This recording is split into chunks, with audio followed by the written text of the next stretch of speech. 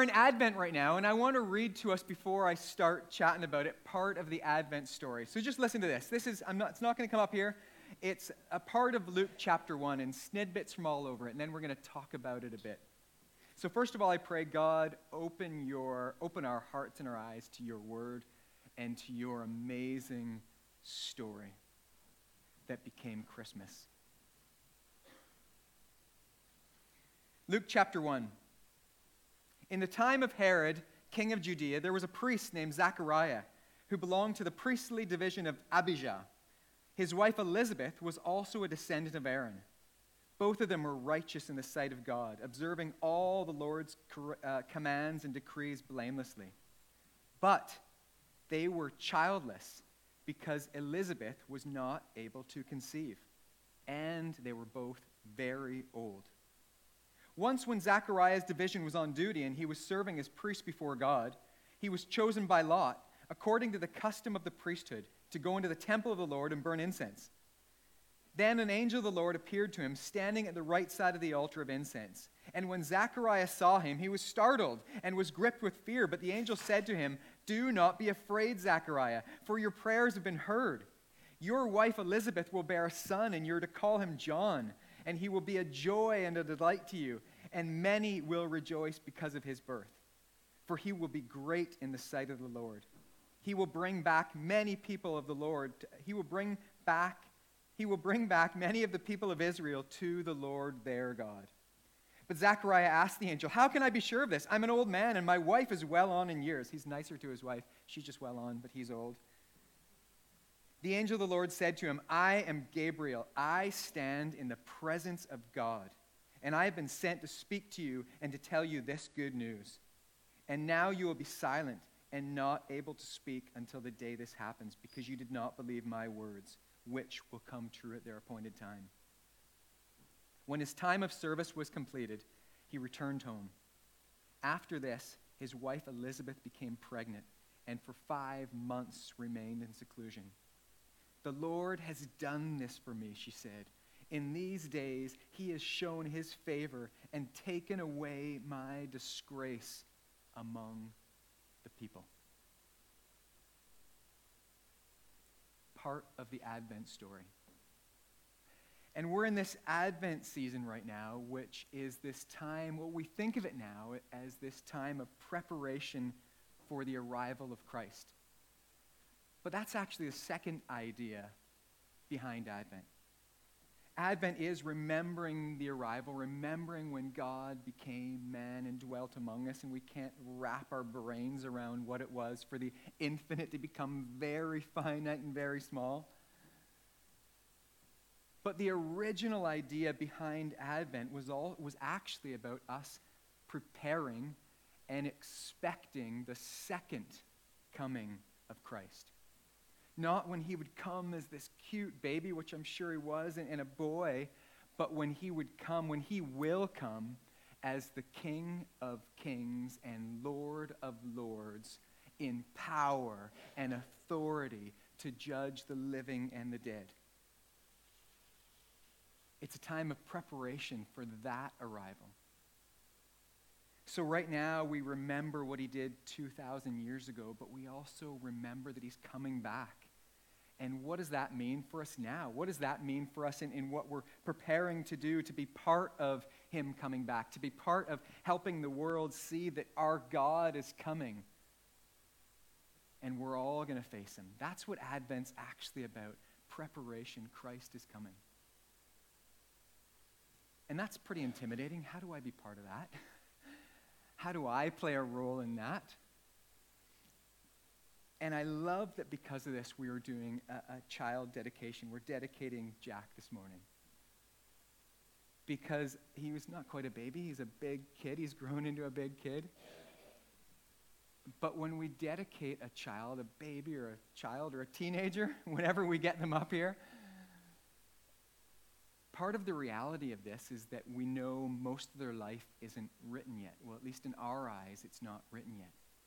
And as parents hold their child there, there's so much expectation of what this kid will become, what gifts they'll have, what they'll be like, what their personality will be like, what his talents will be, how good he'll be at this or at that.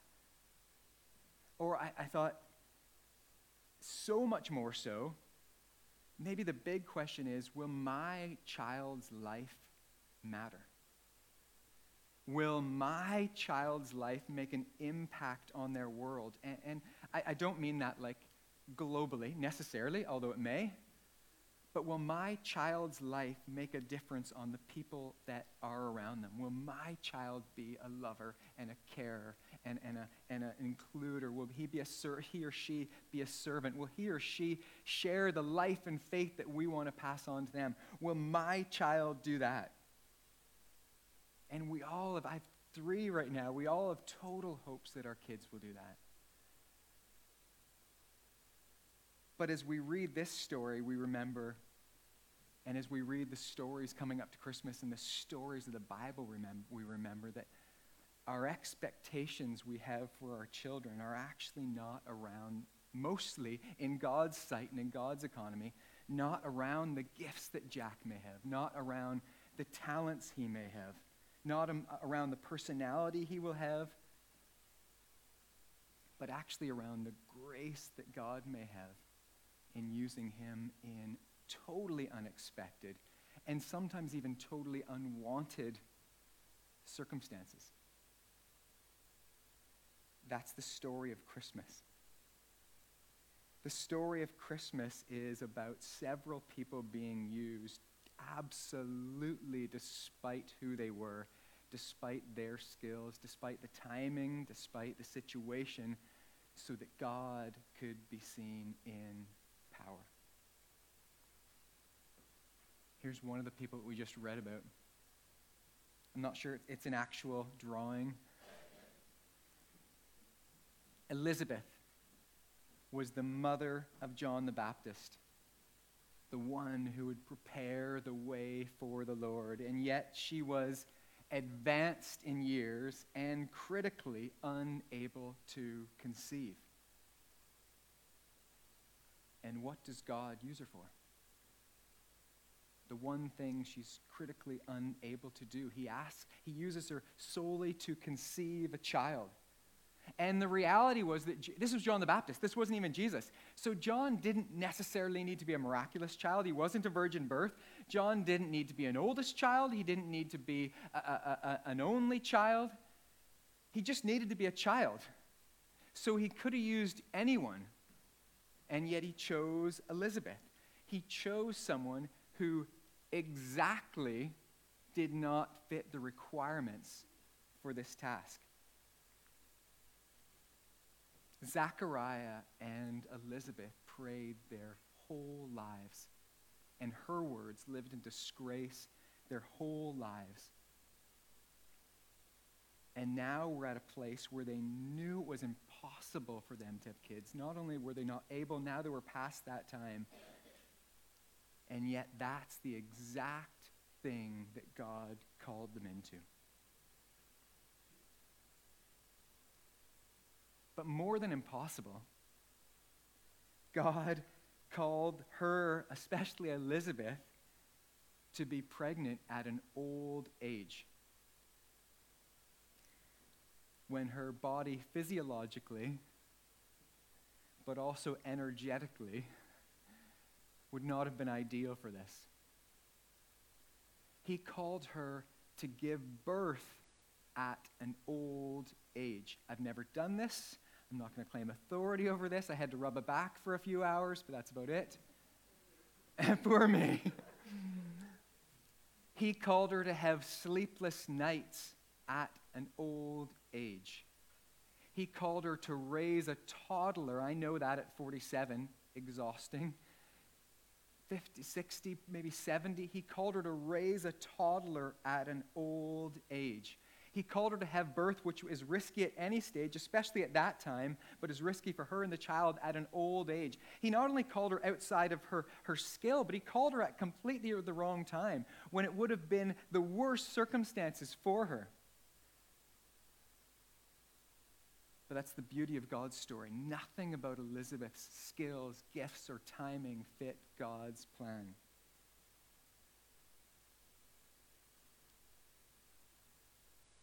But if it did, would she have been able to celebrate it as she did? If it did fit, if she was a woman of 30 who just had a child or one of her children, would the people have been in awe around her?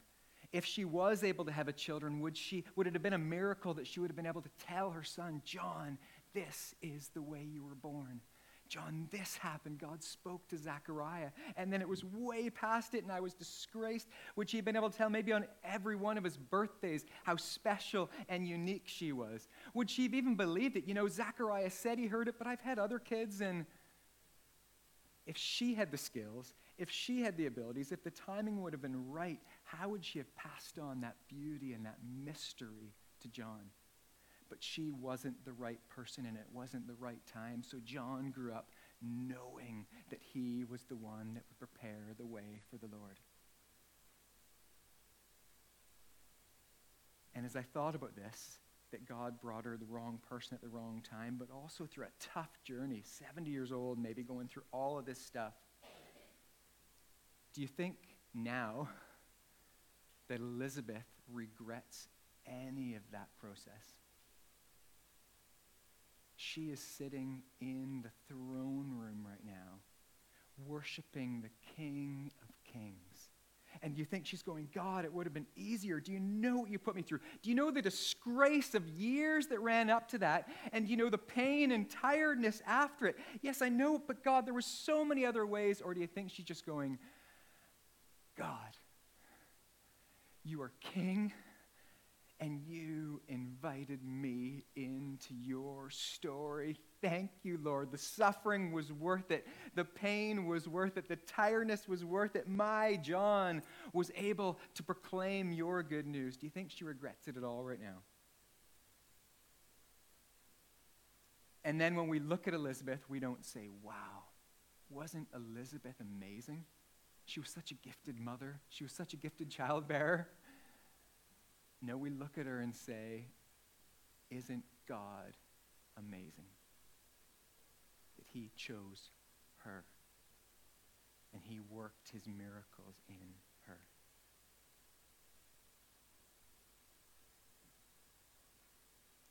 The other person in the story, which we didn't read about, but is Mary. Mary became, through God's story, a pregnant, unmarried virgin, which is not the ideal starting point for a first century or a 21st century fairy tale. But God chose Mary in a time she probably would not have wanted, in a timing she would not have requested, in a way she would not have imagined. Not just to have a baby for him as a young, about to be married in a few months or a year's time. That would have been an amazing call for a young woman, to have the child of God, to have a baby. But God called her before that, in a time when having a baby would have potentially been a time when she would have been condemned and possibly stoned to death. There's the risk of that.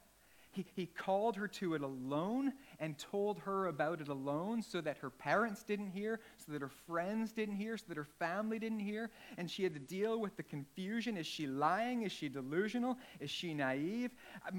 We want to believe Mary because she's such a good girl, but all these people are saying this and we didn't hear it, so what's going on in that family? She told Mary, Gabriel told Mary before he told Joseph, so she had to live through that period when her own fiancé, who loved her and trusted her, actually rejected her, although wanted to honor her and just divorce her quietly. God chose Mary, the right girl, but at the wrong time. And my question again is, do we think Mary regrets this at all now?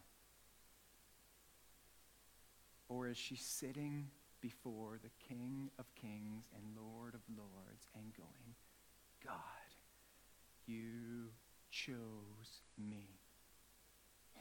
not, could you have chosen me a bit later? Do you know the gossip I had to go through? Do you know the ridicule I had to go through? Do you know what happened between Joseph and I? Do you know this? Do you know the shame?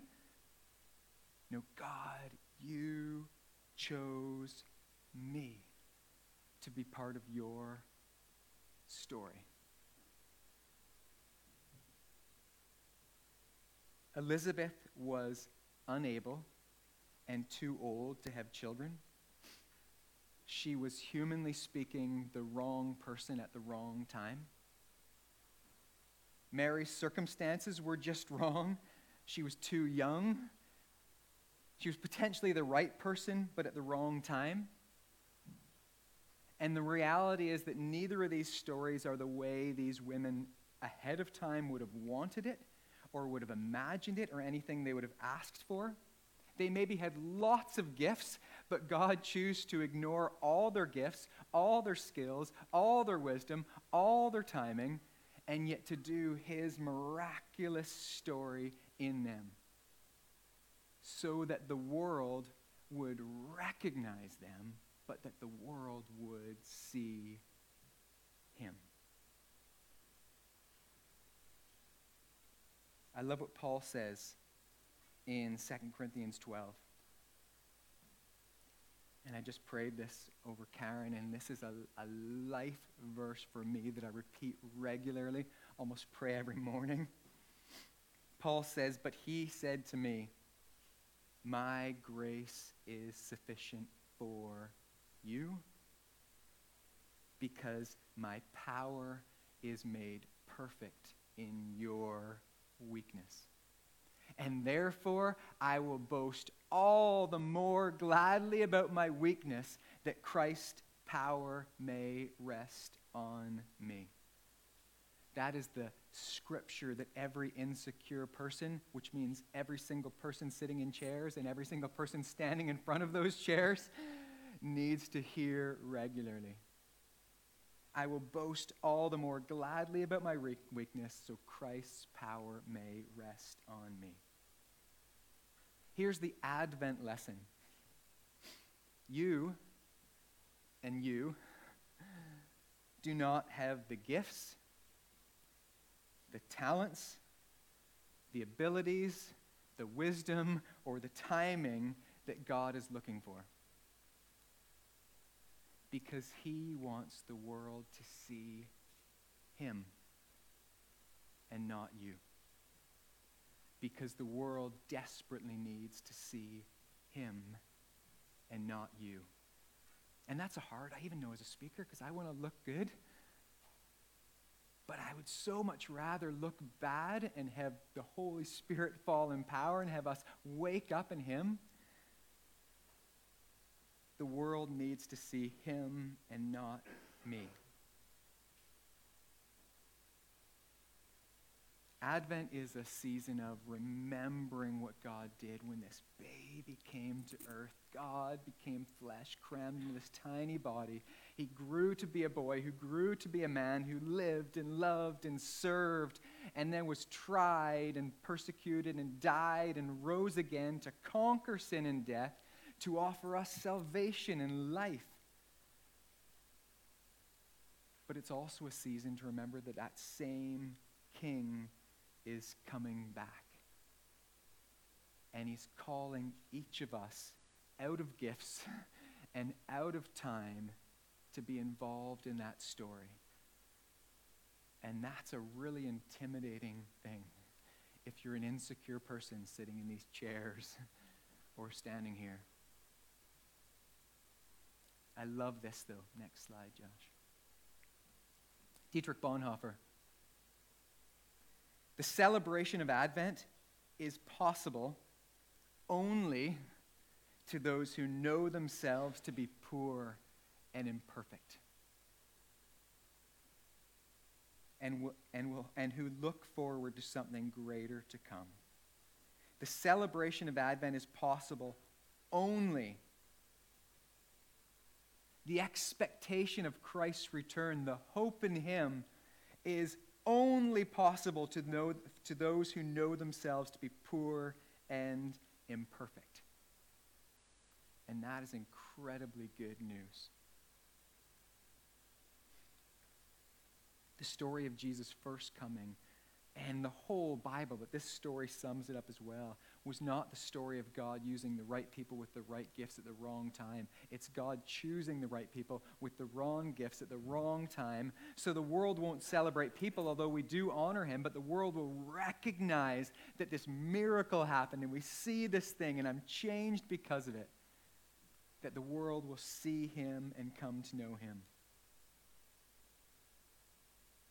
But then the problem is, I suppose, we look at these stories, not Dietrich, although he had an amazing story as well, and we think, yeah, but God spoke to them through angels, and God spoke to them in powerful ways. And I suppose one of the challenges for me this morning is that God actually rarely speaks in those ways. Even the Bible was really a highlight reel of thousands of years of history where God dropped in moments in those spectacular ways, and a whole bunch of ordinary things happened in between. More often than not, and in your experience, in my experience, God speaks to us through nudges, through whispers, through promptings, through his word to confirm or deny those nudges and promptings.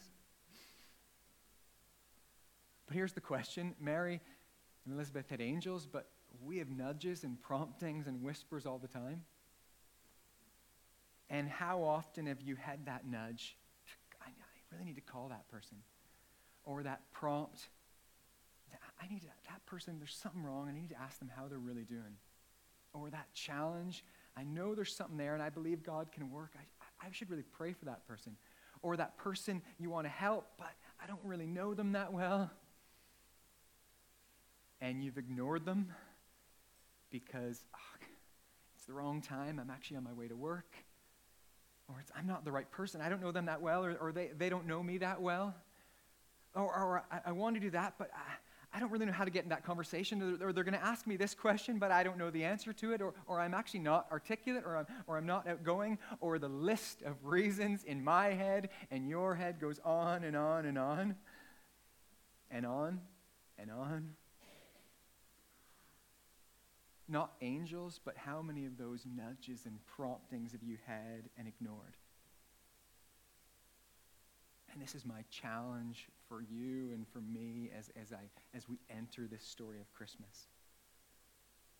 God wants to do something in you and me in an ordinary, maybe spectacular, but probably ordinary way, but a way that's different than your gifting, different than your timing, different than my wisdom,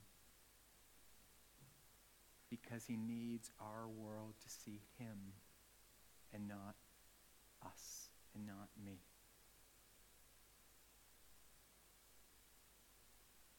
At Christmas,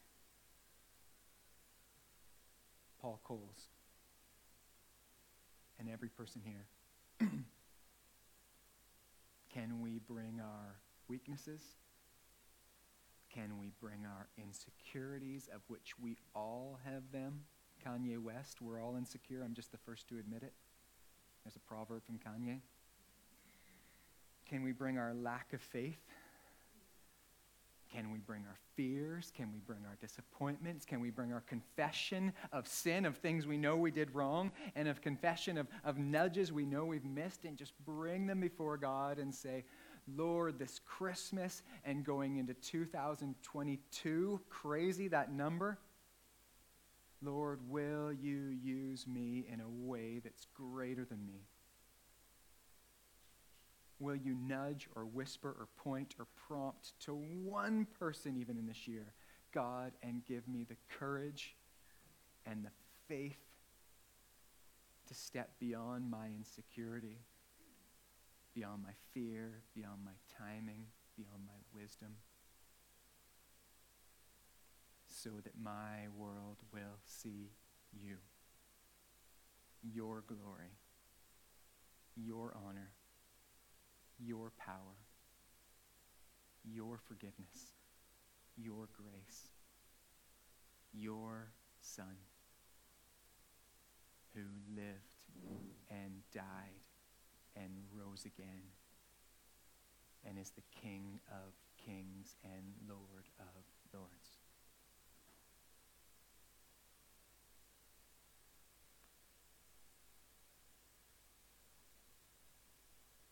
My grace is sufficient for you, for my power is made perfect in your weakness. That's not the statement we like, Lord, but it's the statement we need. Help us, Lord Jesus, I pray. Amen. Amen. Mike's going to come and lead us in worship. And I pray we sit with that. I know it's hard to resonate with these stories that happened so long ago now, but the story of you not being good enough is a very real story. Not feeling good enough and not being good enough. The story of your insecurities is a real story, and the story of you and me ignoring the call of God because of that is a very real story, and I pray that we see his power in us today. Help us, Lord Jesus.